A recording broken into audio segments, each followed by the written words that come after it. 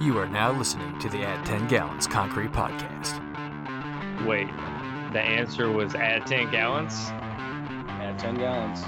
My first thought was we got to put Actigel in there. Yeah, great. Truck's on the way. On the way. Yeah, okay. I've got two observations, neither of which are really educated or well thought out.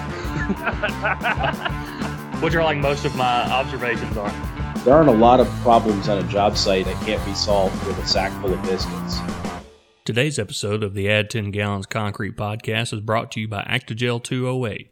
Actigel 208 is a high-performance additive for the concrete industry that is greatly beneficial to the producer. It enables them to increase the percentage of manufactured sand by up to 100% and completely replace all the natural sand in the mix. In areas where natural sand is scarce, inconsistent, and expensive, this provides a huge benefit to any ready-mix company out there. Benefits of manufactured sand and concrete include consistent air content, improved compaction, and increased density. Now, in the past, the downside of using manufactured sands was that they were hard to pump, hard to place, and hard to finish. Well, Actigel 208 solves all those issues. By improving suspension, stability, and the quality of the cement paste in the mix, Actigel overcomes the old issues with manufactured sand and leaves them behind. Let Actigel 208 improve the quality of your mix while saving money on every yard you produce. For more information, visit us at actigel.com. That's ACTI-GEL.com. What's going on, ladies and gentlemen? Welcome into the Add 10 Gallons Concrete Podcast. I'm your host, Josh, and I'm usually joined by Joey and Paul. If you're new to the podcast, Joey and Paul join me in this first session where we talk about current events, industry news, and anything else we deem prevalent or necessary. But today I'm joined by the exact amount of people that Conor McGregor would like to apologize to. Absolutely nobody! And, I'm just going to have to ride this thing out by myself until we get to the interview portion of the show, which is a good one. We have Scott Brown on the program today. Scott is from the Construction Technology Partners Company. His partner, Zach Moorhead, and him, they offer tech servicing and training to the construction industry. Really, Scott has a wealth of knowledge and experience and a very in-depth and involved background. He's kind of been in all parts of the construction industry at a very relatively young age. We talk about the highs and lows of building a business, the perception versus reality of owning a small business and running a successful one. We also talk about what they do in their business and helping their customers, these small to medium-sized contractors, be proactive instead of reactive by utilizing technology. They help with bidding jobs and help with surveying, help with being efficient with technology, picking the right technology for the job, not necessarily the newest, shiniest product on the market, but picking out a piece of technology or a piece of hardware and software that's really going to make the job easier and more cost-effective, more efficient, so on and so forth. And then, we also kind of get into the future of software and where it's going and the adoption by OEMs and where we can see that progressing throughout the years. And, we talk about some other stuff as well. We talk about how much caffeine is necessary to be taking, especially late at night. We talk about gas station supremacy and how that has evolved from basically a northern thing down to a southern thing. And, we have some good laughs along the way. Scott was a great guest and, really can't wait for you guys to get into it. But before then, we mentioned this in the interview, but we also want to mention it here at the top of the show. We will be at ConAg. This is our last recording before we go out to the ConAg Con Expo out in Las Vegas this year. That's going to be the week of March 13th. That's a Monday, and it goes all week. We'll be there Tuesday, Wednesday, and Thursday. We'll have a camera and a microphone, and we'll be doing a lot of the same things we did for the World of Concrete trade show, whereas we find interesting objects and technology and tools and things that help push the industry forward. And we promote them on our platform, and we'll have a video element to that where you can see on our LinkedIn page and our YouTube page, and we'll also post the links on our other social media platforms as well. And we'll be out there bringing you guys the highlights of what we see, and we'll also do a daily update here on the podcast platform as well. So we're excited to get out there and excited to get to see the Con Expo again. This will be the first time we're going back since COVID, and we expect it to be a heck of a show. Our guest here today, Scott, he's going to be out there as well, and we'll do some media with him as well as other people that we've had on the podcast before, and some new people you haven't seen before. So we're super excited to get out there. It's going to be a huge show.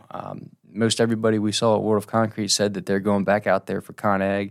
And then we even know a bunch of people that skipped World of Concrete this year, which was a fantastic show, because they were going to ConAg. So it's going to be full. It's definitely going to be a lot to see, a lot of people to talk to, and we'll try to bring you guys, our listening audience, as much content as we possibly can for you. But in the meantime, we want to get to this episode here. Without Paul and Joey, we're gonna skip the witty banter. I'm not a huge fan of talking to myself. So, in order to mitigate that, I'm going to jump right into the episode here. So without any further ado, this is Scott Brown with the Construction Technology Partners Company. Y'all enjoy. We'd like to welcome into the show Scott Brown. Thank you for joining us, sir. Yeah, absolutely. Good to be with you guys. Hey, man, I actually saw you in a article in Equipment World. It's where I first discovered you and your company, and it was the first time I'd seen anybody try to serve that niche. And I'd love it if you'd explain to the audience here what your company is and what that niche is that you set out to serve. Yeah, so when we started off on this deal, we kind of stumbled into it. Kind of the thought process behind Construction Technology Partners, which is like, after I write it on everything, is the longest company name ever. I kind of wish we would have got a little more creative there. But I love the name, but when it comes to, you learn a lot about stuff after you do it, and we learned that makes things a little difficult. Anyway, so the idea was really we wanted to be a partner to construction companies when it comes to their technology. What we see, so we're in the Kansas City metro area, so we're smack dab in the middle of the country. What we see is we have a lot of smaller contractors. We don't have as many big, I'm going to call them corporate type, contractors. We have a lot of guys who, they may have 2 to 7 employees, and then 2 to 3 pieces of equipment. So we have a lot of guys doing that kind of work, and what we saw is there was a lot of support and sales and service for your larger contractors, but there wasn't as much for the smaller contractors. So the kind of thought process was, hey, can we be that technology piece, whether that's consulting or site services or training or whatever, can we help a company that needs that technology piece of their business but doesn't necessarily need a full-time guy or have the ability to have a full-time guy, or just help them get started. And then as they grow, either we grow with them or they phase us out, and then we go on and do that with the next guy. It sounded crazy when we first started talking about it, but like our goal was to eliminate ourselves. And everyone's like, well, that's kind of crazy. It's like, well, if you saw the market and understood and see what we see, there's so much opportunity that if I could do that with a company once a week, I still would have plenty of work. You know what I mean? It wasn't like I was gonna, if I did it and after 2 years, I'm like, oh, I'm out of people. There's so much opportunity. So that was kind of our goal, kind of our idea, and we've gone a lot of different directions. We're just 2 guys that started out and had a decent idea, and we're trying to figure out how to make a business out of it and do the best job we can while doing that. Both my business partner and I have similar backgrounds. I started out working out of college as an equipment engineer for Kiewit. Did like equipment management and turned wrenches as well. I originally started working on cars, did that business for a while and realized that was not for me. But over the years, I spent a lot of time bending wrenches, same thing with my business partner. And so we saw that kind of part of the business, and then we both worked for contractors, so we saw that side of the business, and we both ended up working at the local cat dealer. And then through the life cycle of doing that, all the cat dealers own Cytec, which is the Trimble OEM dealers. And so both of us ended up working at Cytec, and we both left there for varying reasons at similar-ish times. And after we left, we were getting a lot of calls from our customers just saying, hey, we built these relationships, and we had customers, saying, hey, I want to do this, or I want help with this. Or where we really started seeing opportunity is I went to work for the Komatsu dealer doing primarily TopCon stuff. We had a lot of guys with mixed fleets that were trying to do different things, and there just wasn't a lot of people out there that were capable or wanting to help them do that. Everyone was kind of in their lane of their brand, and we're like, I don't really care what color the machine is. I don't really care what brand or I've worked on every machine. I've worked with every technology. Like, we'll help you with whatever you want. If you want us to do a takeoff, if you want us to set up a machine, if you want us to fix the machine, we just kind of started saying, like, we'll do whatever, And, yeah, we did that kind of nights and weekends, working out of working at 9 o'clock at night on equipment, just here and there for people, helping them out. And then after about 6 months of doing that, we're like, I kind of think we got a business, And my business partner, he was already pretty well in it. He was doing it pretty well full time. I mean, he was working with paving guys. He was probably working 90, 100 hours a week doing it. And then I had a really good gig going. It took me a little longer. I had a baby on the way. It was kind of one of those things. It's like, is this really the time I want to jump out and do this? But I was like 30 and some change at the time, and I was like, you know what? The market was going gangbusters. I was like, worst case, I fail miserably. I can probably, get a job bending wrenches or, whatever. I'll figure it out, kind of thing, right? And so my wife was like, do whatever you want to do. And so she's always been there. She's always been real trusting of me and my crazy ideas. And yeah, so we partnered up it's just a little over 3 years ago now. In the course of this whole thing, we've tried to sell equipment. Well, we started out doing purely services. Purely services is a hard way to run a business. It's a hard way to make money and grow a business, you know what I mean? Because when there's only two of us, you just have to do a lot of service, So we got the opportunity. We had people wanting to buy equipment from us. We went down that road a little bit. Realized that that's not, we're good at it, but it's just not something we have a lot of passion about doing. And so this year we're really starting to reshape our model and try to figure out, where it is we want to go and how we can best serve the industry and do stuff that we're really passionate about doing and actually, want to get out of bed and go tackle every day. So, man, there's so much I love about all this. I told you guys, I said, I'm pretty sure Scott Brown is like a mix. You're really a mix of Josh and Joey as two human beings. And then you bring in the idea of like running a small business and stepping out there and the risk that takes and like the stress. People just don't understand. If you've never run a small business, you just can't imagine. I think everybody should do it because even if you did it for 6 months and then you go back to work for your employer, you would have so much more respect and appreciation.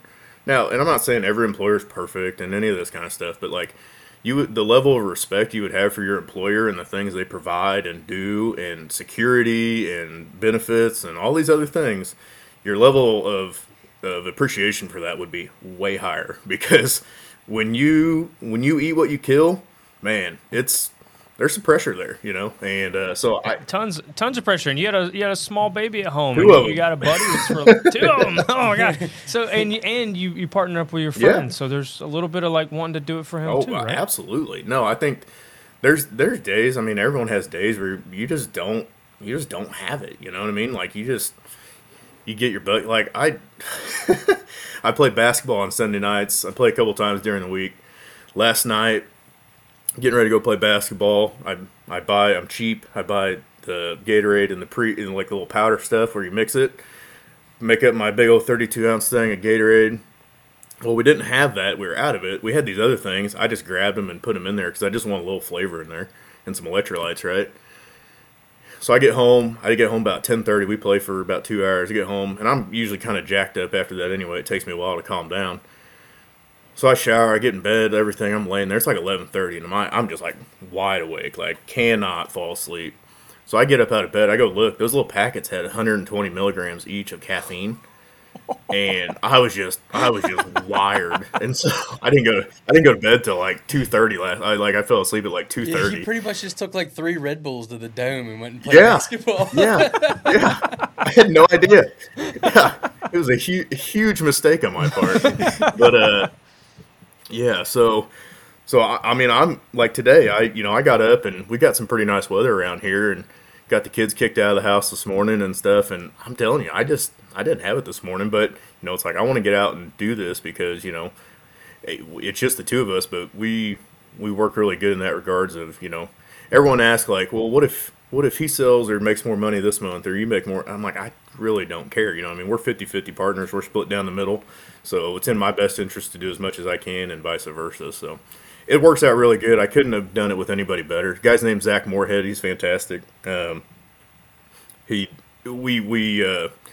anyone ever goes into a venture, find someone different than you to do it with. So we have very root level agreement about things, but he's very good at certain things that I'm not good at, and I'm good at things that he's not good at, and that works really well.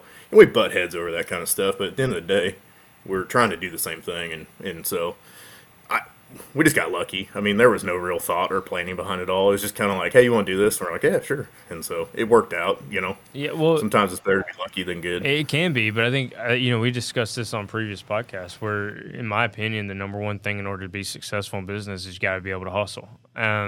You've got to be able to put that work in. You have to grind. There's no substitute for making the phone calls. There's no substitute for getting into the job site. There's no substitute for answering your phone, sending that email. On your side, it's packaging up the equipment, ordering supplies, making sure the accounts are balanced, the taxes, the whatever it is. Like, you just have to do the thing. And if you do the thing and you show up every day, day after day, year after year, you're going to end up being successful. And you mentioned it. It's got to be something you're passionate about. I think that's the biggest misconception about owning a business. People look at these guys who start their businesses and, they buy lake houses and they drive a nice truck and yada, yada, yada. But they're thinking, they get invited to go play in a golf tournament or whatever. It's like, okay, that's the stuff you see. You don't see them sitting there at midnight trying to figure out how they're going to pay their bills. You know what I mean? You don't see them going and trying to go to a vendor and say, hey, I need some of the $100,000 that you owe me. You know what I mean? Like, you don't see it, that kind of stuff. And so it looks glamorous, but many a times the people who are doing this stuff, it is a lot of work. I'll tell you the main reason I decided to do this was I had she would have been 2 at the time, and then I had another one on the way. And for my whole life, I've been in the service industry, and I always got told where to go, what to do, and I honestly just got tired of someone else dictating how I was going to schedule my life. And so with my kids, I was like, well, if I want to take them to school, if I want to be at this, or if I need to go out of town for 3 weeks or a week or 10 days, like, I want to decide when that happens. And so that's one of the reasons we did my business partner the same way. He's got 3 kids. They're all about the same age. And so we did that because we wanted to make that a real important part of our business of, hey, we're going to manage our lives that work around our life, and make this business work.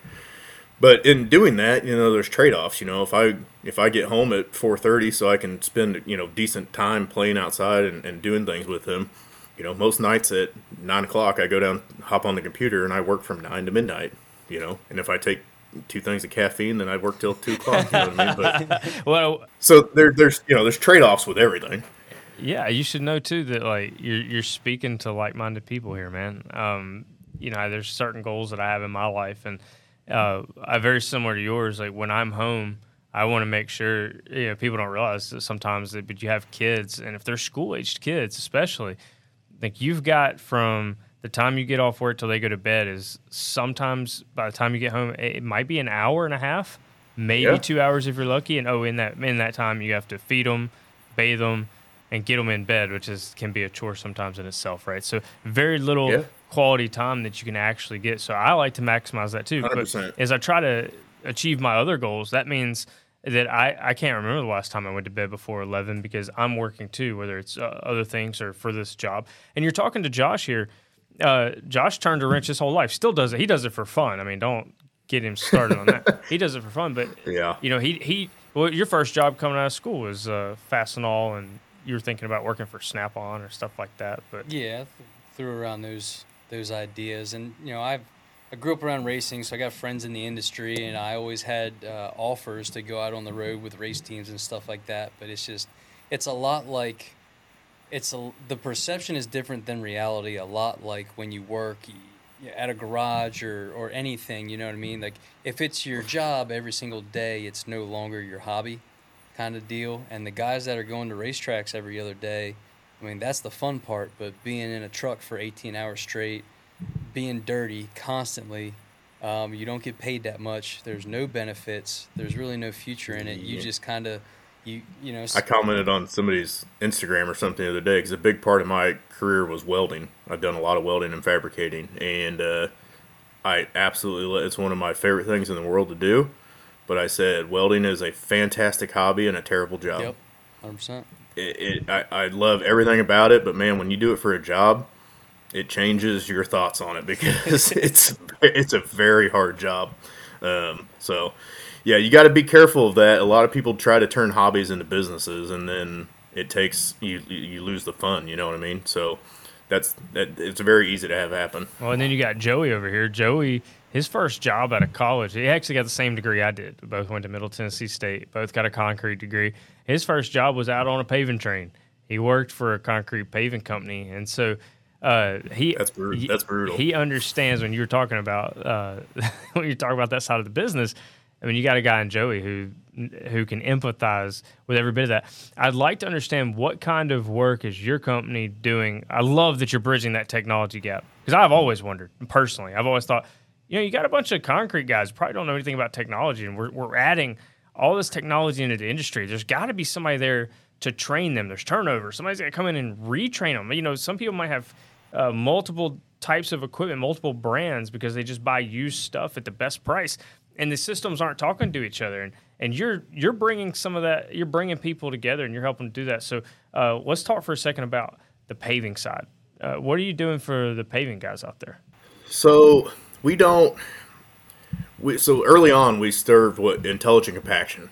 The Midwest is big asphalt paving, not a lot of white paving. So a lot of these states are writing in the spec now. You have to use intelligent compaction. So just briefly, intelligent compaction is basically they lay down the mat, and as we're rolling the mat, we're capturing data off. We're calling it density. We're not truly measuring density, but we're measuring the inputs so that we can try to achieve a specified density off like a test mat, right? But we're basically measuring all the inputs: mat temperature, what we're compacting it at, the density, and then how many passes we made. So basically this technology is mapping where that roller goes over the mat, right? And then so we know we can tie all the rollers together, and then we can look back and say, if our test mat, if we were supposed to do 5 passes on it, right? We can look back when really, honestly, what it truly is the state's trying to get data that they can point back at the contractors and say, you didn't do this right.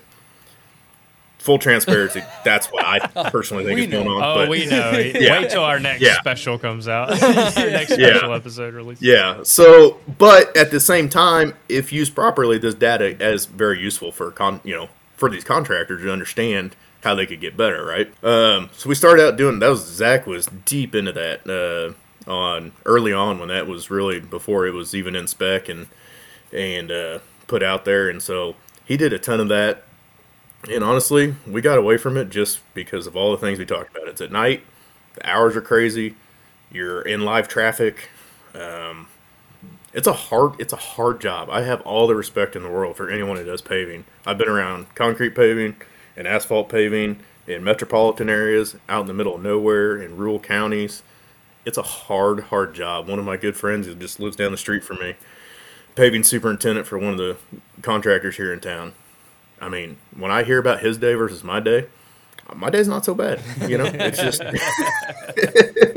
just it's a very difficult business. So when it comes to the paving side of things, I don't think the industry has a really solid, from a technology standpoint, structure. What we're seeing though is companies like Gameco, Wirtgen, GZ. These guys are investing heavily in technology from the. We're talking from the OEM level, in conjunction with Leica is a big player, like with Gameco. You're seeing a lot of TopCon stuff, Trimble as well. But that stuff, it's very top down. So when you're buying a new paver, it's coming with Leica on it, and your training's coming from Gameco or Leica or whoever whatever that OEM. It's way more OEM support.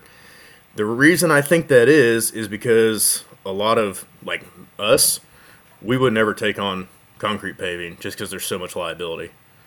You know what I mean? You get some dirt grade wrong, yeah, I mean that sucks, but it's not that big a deal, right? If we got to go recut a parking lot, it's money, it's real money, but at the same time, it's nothing like, we just paved this super, we got the super elevation wrong, and all of a sudden, we got one side's a foot and a half high. You know what I mean? So, and it's big money. But you also have to have a company that has the resources to properly support it, because it's not a 9-to-5 deal by any means. So more where we're seeing on the especially not so much, but more like flat work guys. So all the building guys, all the flat work guys are pretty much starting to do their own layout. I've seen a ton of that. So instead of, they're basically coming out, the surveyor is going to set control on the job. And a lot of the big companies around here, they're laying out their own anchor bolts, they're laying out all their own duct bank, they're laying out all kinds of stuff. And I think that's the direction the industry is going to go, because it reduces bottlenecks. You assume some liability, but I think it reduces some bottlenecks, and it's going to be interesting to see. And there's companies that are doing it well, and we'll get more into what I think you need to do that well, Yeah, let's go into it now. And just real quick, on these commercial jobs, are these like buildings in town, or these like warehouses specifically? Anything specific? Oh man, so we have commercial work. We call them Amazon buildings, but they're these 500,000 square foot warehouses. I mean, these things are going up like Dollar Generals around here. It's wild. You guys have Dollar General? Am I speaking? Oh yeah. Okay, everyone knows. Just making sure everyone knows what DG is. Okay. All right, no, just making sure. I've been around the country, but you never know. Like certain places don't have and we got Amazon warehouses popping up like you do too. Well, we got QT1 to sponsor. There you go. Yeah, QT. Yeah, so that was when I moved to Kansas City. I learned about QT, and that was like my first experience into like gas stations. Being like stores on the inside and service being a thing. Yeah, in Pennsylvania they got the same thing. They got Wawa. That's what they got. Yeah, oh yeah, Wawa. Oh man, Wawa's the best. That's right. Right. You could do a full episode on gas station culture, man. I'd get in on that. Yeah. I'd definitely get in on that. And then the South can't take a loss for too long. They're like, all right, well, we got Buc-ee's now, so checkmate. Dude, Buc-ee's isn't even like it's. I don't even think it's like. Did they put gas pumps out there just so they can be called a gas station? I was wondering where he was going with that. I was like, whoa, you're about to throw. Oh no, yeah. I'm gonna put it out here just on record that I think in 5 years you'll be able to have a hotel room at a Buc-ee's. I think that's the next obvious progression is they're gonna just be like, you know what, you can stay the night here, and they'll have like a little motel deal out back, Motel Buc-ee's. Doors on the outside. Now, nobody would know it. I'll probably be wrong, but at least if I'm right, then it's out there. So. Yeah. Okay, yeah, so I'll get back on. But what we're seeing, what it takes. So, I think that if I could sum up everything of what we're trying to get contractors to do, and where I think we get in the most trouble is we're trying to get people to be proactive instead of reactive. I'd say 70% of the phone calls we get is because something went wrong. There was a problem. We got like a drone service and we do these other things, but a lot of this stuff happens because people are just reacting to problems, and there's no proactivity in the market. You know what I mean? And so I think if I'd sum everything up that we're trying to get people to understand is just how can your company be proactive when it comes to technology instead of reactive. And I think the flood of new technology into the market has not allowed people to be proactive, because it's as soon as you think you got something figured out, there's a whole new thing, So I think just the industry as a whole needs to do a better job. But that's the biggest thing I see is everything's just so reactive. We're very good at fixing problems, and we're not so good at trying to prevent problems. So what? Give a good example here, because I think you've hit on something we've talked about a few times. Is that you don't want to be reactionary if you can help it. You definitely want to solve things on the front end. What's a good example in the general contractor world of these commercial jobs something they could do? Perfect example. So I've got two different versions of contractors. So guys we've been working with a long time versus guys that are fairly new to it. So the new guy, we use this GPS site technology, right? So they're bidding a job. Let's say they just won the bid, okay? So during this bid process, they used topo or some information that could have been anywhere. We see this all the time, 5, 8, 10 years old, right? Okay, so you really wanted this bid. You think you got your numbers right. So new guy just goes in, starts clearing and grubbing and doing stuff. And he's already got machines out there. Site hasn't been set up. His model's getting built, yada, yada, yada. 2-3 weeks into the job, we get out there. Surveyor hasn't set control. Model's not ready. There's guys on site. They're trying to put stuff on grade. They're trying to put stockpile somewhere. They don't really know where anything's going. And all of a sudden, we're moving stuff 2 and 3 times. By the time we get everything we need for the model, get the site set up, and get the machines rocking and rolling out there, they're already a month or 2 into this project, maybe more, and they're not getting. You're getting some benefit, but you're not getting the full ROI out of that equipment, right? So take like the guys, this is what we preach to our people is, one, in the bid phase, before you ever bid a job, whether that means flying it with a drone or going out and doing your own topo or verifying things on the plans, that time, that 1 to 10 hours, whatever you spend on it, it could be worth you not bidding a job that's going to kick your butt. Or we've done this a couple times where, like, I went out and looked at a neighborhood job. It was like phase 13 of this neighborhood expansion. And it was pretty obvious when I pulled up that all the basements from the first 12 phases got dumped on 13. Well, the topo that we got did not indicate that, right? So we went and flew the drone, got some data, and they were able to go to the owner before anything was struck and said, hey, I understand this is this is what you gave us to bid on, but this is what we think is out there. We'd like to give you a number for that. And the owner says, yep, boom, they got it, easy peasy. That was all done on day 1 as opposed to day 100. That conversation's way easier on day 1 than it is on day 100 when you've already built out $1 million or whatever, So it's just that being, and I think a lot of this, we're so reactive because if it's working, we're making money. Are we really going to try to change everything? No. And then 2, I think we could talk all day about the limited number of people, but everyone's doing a lot already. So you're telling me I got to do more stuff, to get out in front of this stuff. I think that gets pretty difficult. So it's not that people don't want to do it. It's just there's not necessarily, hey, here's steps 1 through 10 of what you need to do so that you can go be more productive and more proactive, when it comes to using technology on these jobs. And I think that's what's going to happen over the next, we're seeing it now, but there's a saturation in the market that's already happened with technology. That's what I think was happening over the last 5 years as we were trying to saturate the market. Now there's a saturation. People are going to have to go, okay, if I really want to get the most out of this, I got to get efficient and utilize this stuff, not buy more of it. You know what I mean? So that's personally what I think is going to happen, and it's I always kind of use I like to play golf. I'm not good at golf, but I like to play golf. It's the thought process of should you buy new golf clubs or should you get lessons? And most people, it's way more fun to buy new golf clubs. Like, it's super fun to go buy new golf clubs, but it's not going to make you that. It may slightly improve your game, but it's not going to make you better. You can spend a fraction of the price on lessons, and you'll get way more out of that than you will going and buying the shiny new golf club that you're probably going to duck hook into the trees anyway. So that's kind of how I've been trying to break it down to people to understand. I mean, I really want to be the guy giving the lessons, not the guy selling the golf clubs. Is kind of how I'm trying to simplify it down for what we're attempting to do with the market. I tell you, Scott, I just got my shiny new irons, so I will let you know when it warms up.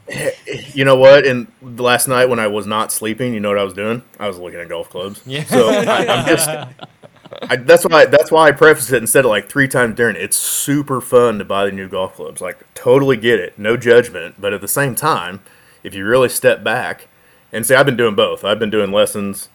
And now I feel like I'm to a point where I can buy the new irons. I'm playing on like 10-year-old clubs right now. You know what I mean? And that's the thing. It's pretty mind-blowing. If you get the right gear, it can make a world. And that goes back to like what we're talking about here. I see this all the time of people not understanding what it is they're trying to do, and they don't get the right gear for what they're trying to do, and or they get undersold, oversold, or just straight down the wrong path.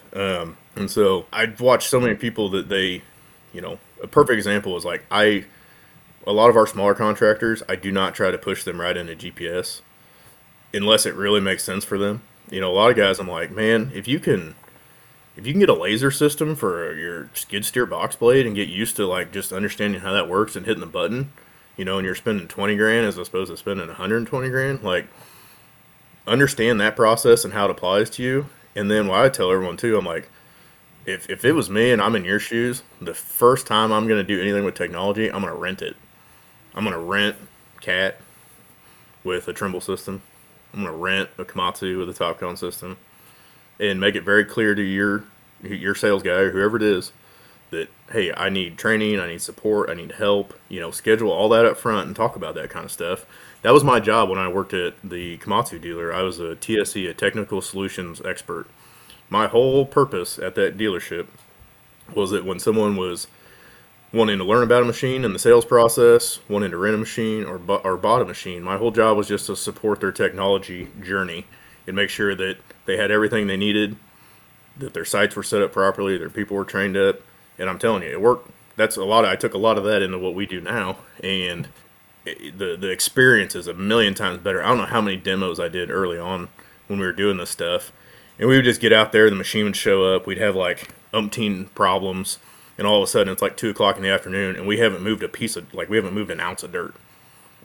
So a lot of people early on got really bad taste in their mouth about GPS because they were like, well, it's cool, but like it's really hard to use. It's like, no, we just made it look really hard to use. You know what I mean? That kind of stuff I think is essential. But like I think so many people want to go buy the new golf club that they don't do the time researching and all that kind of stuff. They get in a spot where like, I landed this big job, I got to move all this dirt by this time, I need stuff now. This guy told me this is the best. Okay, get it out here. I'll write you a check.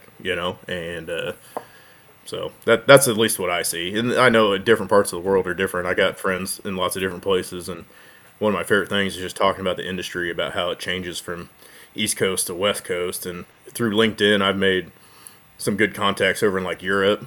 It blows me away the way they do things versus the way we do things. Australia, same thing. But that's one thing that I think that's cool about like what you guys are doing with LinkedIn.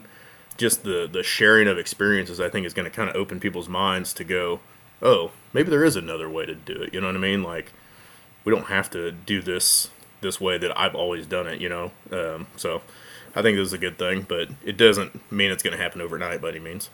Scott, you were talking about technology kind of saturating the market, and that's what's going on right now. That's kind of what Josh and I saw at World of Concrete. There is a giant hall dedicated to probably 80 to 90% of it was tech. I'd be willing to say. Do you foresee the technology aspect of the industry kind of consolidating like so many other aspects, like with equipment? I would imagine several decades ago there were oodles of equipment companies, and now they've consolidated to a handful of big ones. And we see that a lot with admixtures now. There's only a couple of admixture companies left now. 100. I think it's exactly what's going to happen. One of the reasons I got into technology, I was working in the CAT dealer. I was in the shop, and they started rolling through these machines that had integrated technology on them, and nobody wanted to work on them. And I was like, well, I mean, I'm dumb enough. I'll work on them. And so I started working on these machines, and I got pretty good at them, and I kind of became the guy that worked on that stuff, right? But my brain was like, if CAT's rolling this stuff out from the factory, like, they're going to put it on everything, and it's not going to be today, it's not going to be tomorrow, but in 5 years, 6 years, 10 years, whatever that number is, it's going to be on everything. And so that was in 6-7 years ago. And so I was kind of right. And so at that time, that's when I found the job opening for SciTech, and I made the jump. I actually took a pay cut to go out of the shop to go work for SciTech, because I thought, if I can become an early adopter of this, there was people who did this way before I did. I mean, this stuff's been around since the 80s, you know what I mean? But I thought if I can figure this out before everybody else does, I got a better opportunity of advancing in this deal, right? And but that's what I saw. So Caterpillar's putting all this money into it, but I think a lot of these dealers were slow to adopt it because they didn't really understand it. But what you're seeing now, dealers are putting tons of money into it. OEMs are putting oodles of money into it. Just like all these tech companies are now AI companies, all the OEM manufacturers want to be technology they want to have the best technology, right? And so I think that's good, but it does beg to your question of like, what is going to happen with the aftermarket industry, with towards the end user? How does that get better? What I've seen so far is a lot of people are hesitant to move to the OEM integrated equipment because the dealers, not all the dealers, but I'd say the vast majority of the dealers don't have as qualified of a support network as the aftermarket dealers, because the aftermarket dealers have been doing it a lot longer and are more specified to just that. They're not trying to sell tractors and fix them and all that. So I think as soon as the dealers become as good or better than the aftermarket dealers, I think it's all over after that, because everything's going to consolidate. Dealers are going to buy up all the aftermarket dealers and bring their people on. It's already, that's already happening, but it's going to, once the dealers get good enough that they can support it, everything I think is, there'll still be aftermarket solutions, but we're seeing this on solar pile drivers, drilling rigs. There's not a piece of equipment that you can name that the OEM is not figuring out how to put some sort of technology on that machine. And they're doing that. There's some development in-house, but a lot of it is they're partnering with the Topcon, a Leica, a StoneX, whoever, to do this. And so I think there will definitely be a consolidation. I don't know to what degree. I personally think that these Basin rover systems, total stations, lasers are going to get to the point where the industry has gotten young enough and technologically advanced enough that it'll all get commoditized.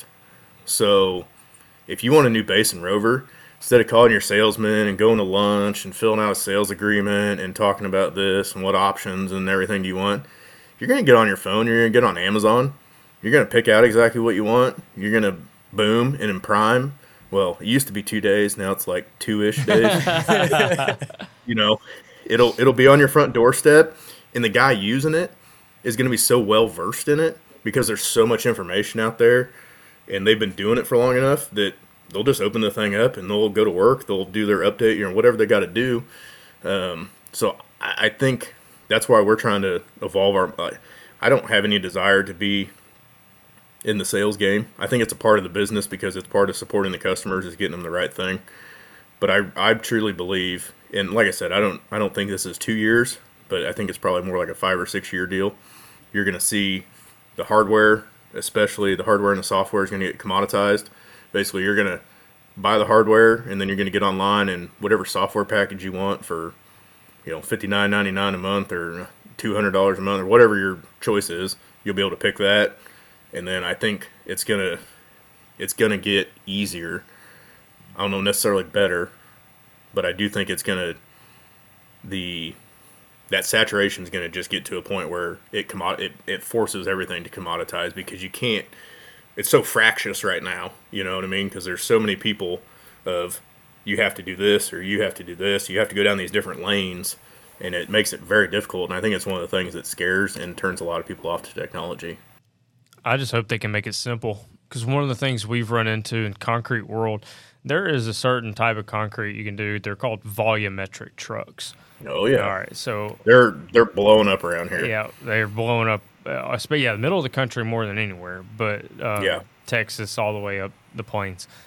What's interesting about them is the new trucks are loaded with technology, but when you go to access the control panel and you want to do anything on it, it's the most complicated thing you've ever seen. You got to have a PhD to operate these things. And it's like, do you not know who you're serving? What are we doing? Why is it this complicated? It's unbelievably complicated. Are you seeing anything similar when you're talking about when they're putting these systems on Cats and Kubotas? Yeah, the software, the user interface, whatever you want to call it. I've had a good fortune of talking and meeting a lot of the engineers who help design this stuff, and some of the most brilliant individuals you'd ever meet in the world, and they understand the business, they understand the market, but I would say that they don't truly understand the end user, of people who are using it. You know what I mean? And I think all the companies try to do that, but I just don't think unless you're out there every day working in the trenches, and understanding what people are trying to do, it's just a really hard thing to do. But we've also had the good fortune of working with a lot of these companies when they come out with new softwares. We've got to beta test a lot of stuff and try a lot of new things, and that's always our feedback is like, if it takes more than like 2 or 3 buttons to do whatever you're wanting to do, just don't do it. Like, there's got to be a simpler way. I would say, if you put 100 features on some device, most people are using maybe 12 of them. Yeah, that's what we saw with the volumetric trucks. This panel had 7 buttons on one side, 7 buttons on the other side, and it click, click, click, click, click, click. He had to go through this incredible XYZ left, right, up, down, triangle to enter in the cheat code to make this thing spit out concrete. And then I was like, oh, wow, what do all these buttons do? He's like, I have no idea. I just know that I need to hit that cheat code to make concrete move. And I was like, wow, just so complicated. Yeah, and it's so true. And I've been trying to tell the people who I talk to, which they don't care about my opinion, but I try to tell them anyway, I don't know why. So they have these, all these technology companies want to sell software. If you look at how their recurring revenue is what really drives the value of their business, right? Mm-hmm. So software, if you look at all these packages, they're all going to these subscription models where you're paying per month for something or per year or whatever, right? And what I'm like, and some of them are starting to do it, but I'm like, why can you not have an entry-level software package? If you have 100 features, why can't a guy not buy one that has 20? The 20 most common used features, and then you have different levels of user that go beyond and above that, right? Because I think that's what happens is people get overwhelmed and buried with stuff. And at the same time, they're like, well, we didn't know how to design this. I'm like, make it look like my phone. Like, everyone carries a phone around every day. Like, the more you make it look like a phone, the more people are going to pick up and use it. But all this being said, too, when I go to train operators, I love when I climb in a cab and I'm like, there's a young kid in there and he's 19 years old or whatever. I show him a couple things, and he'll play around for a minute. He's like, okay, I'm good. He's like, I got it. And I'm like, oh, okay. Well, call me if you need anything. I'll follow up a day or two later. How you getting along? Oh, I figured out how to do this, and I figured out how to do that, and this. I'm like, okay, awesome, And then vice versa. You get, a 50-plus guy in there. He's calling you every 20 minutes like, hey, I hit this button. What do I do? It's like, so I think going back to the saturation and the adoption and all that and the stuff getting commoditized, I think the companies that are going to win are the companies that make it easy, just like you're talking about, And like you said, with this boom of volumetric trucks, you got all these guys that are designing stuff and just putting it out there. You'll see that market will narrow. And whoever has the best system, is most reliable, and is the easiest to use, they'll win. You know what I mean? Other ones, they're not going to go away, but that company will win, right? And I think that's the thing that if these guys understand, the simpler you make it, the better it's going to be. And then adding that level of functionality, I think, is a big one that I don't think has been grasped a lot. They just want to, and I think it's a business case, and they don't want to break it out and make it more difficult, but I just see so many people get technology that they pay a bunch of money for, and then they use such a fraction of it, and I think that's just a hard pill to swallow, Absolutely, man. Hey, I really appreciate you being here. I feel like we could make this a Joe Rogan episode and go 4 hours here. But oh yeah, no, I can talk about this stuff all day long, and I appreciate you guys doing this. I think this is the kind of stuff we have to do. We have to just talk about our experiences and what we're seeing and just be honest about it. One of my favorite things about being my own boss and getting to do what we do is every time I sit down with somebody, I just give them my honest opinion, and there's no real bias behind it or one way or the other, other than just my experiences. And that's been like, looking back at all the things, that's been one of my favorite things that I've got to do out of this whole thing is I don't feel like I have this like Komatsu or Cat, or I don't have this brand on my shirt, you know what I mean? That says, hey, I have to tell you about this product. I'm just going to tell you my honest opinion of what I think's best for you and where you're at. And that's been pretty rewarding. I like that. And we're actually doing, we'll be at ConExpo. Zach and I, we're working with AEM. AEM owns ConExpo, Association of Equipment Manufacturers. we're doing an event called Tech Treks. So basically, you can sign up for it. It costs money. I don't know how much, but what we'll be doing is we'll be walking around the West Hall, going to all the different manufacturers and talking about their technology and what it is and what they're doing. But that was one of the things that I think appealed to AM is we're kind of brand agnostic, you know what I mean? And the fact that, we just want what's best for who's ever buying it, Yeah, no, that's awesome. We'll be at the ConAg as well. We actually have press passes we did for sweet. World of Concrete, and we will for ConAg this year as well, where we have press passes, and we actually do a lot of work for the podcast, going around creating content, interviewing people, and if someone has something interesting that they want to promote to the industry, we use our platform to help them do so. So yeah, I love it, man. Yeah, you guys can follow us around. yeah, I don't know. It's the first time they've ever done it. And they're like, "You guys think you can do it?" I'm like, well, yeah, we'll knock it out of the park. I don't know what we're gonna do or how we're gonna do it, but we'll do a dang good job. I guarantee you that. Yeah, so. yeah. Well, when we're there, we'll put a camera in your face, and then we are obligated to buy you a beer. So we'll do it that way. I'm good with all that. I'll clean my beard up a little before then. I'm looking a little gruff. Don't matter to me. You look podcast. You look you work in the business. What it looks like. Yeah. Hey, I tell you, we got one question that we ask every guest in their first time on the podcast, and that is, what is the craziest thing you've ever seen on a job site? Oh man. And that is everyone's immediate reaction. That's the thing. That's one thing that's cool about this business is like you're not in a cubicle. You're like you see a lot of wild stuff, and I've seen a lot of wild stuff. Some of the stuff that employers probably don't want me to talk. I'll talk about one. I'll keep it fairly generic. Yeah, but you can admit the names. this one's probably the most memorable, just because of how at the time it was just the wildest thing. So I was working in South Texas in a fabrication yard. We were building big pipe racks that go like in refineries and stuff. I was a mechanic at the time, had a service truck, and I'm working on a man lift next to one of these pipe racks. And all of a sudden, I just hear this noise, and I can't really describe what it was, but it was, sheer panic, just that weird noise of something's not right. And I look over, and it's a Z-Boom 45-foot JLG, right? Little orange JLG man lift. Guy's working up inside this pipe rack. And the thing is sitting there, and the wheels are spinning, and this thing's like hopping up and down, just like bouncing up and down, bouncing up and down. Well, the basket had got caught up in the pipe rack, and the travel lever got stuck. The guy's fortunately, we didn't know if he was hurt at the time, but he's like laying down in the basket, and this thing's just sitting there hopping up and down. So I run over there, and about two other guys meet me about the same time. And there's a emergency shutdown switch on the chassis of the man lift, but it's bouncing up and down. So I'd like channel my inner Bruce Lee, and I jump up and I try to punch this thing, and I miss. And so at about the third attempt, I finally hit the emergency stop, and this thing stops. And so we took another man lift up there, and we got him down and got him out. But it had peeled the basket of this man lift open like 3-4 feet. It was just like peeling it open, but the whole time the travel lever was stuck down.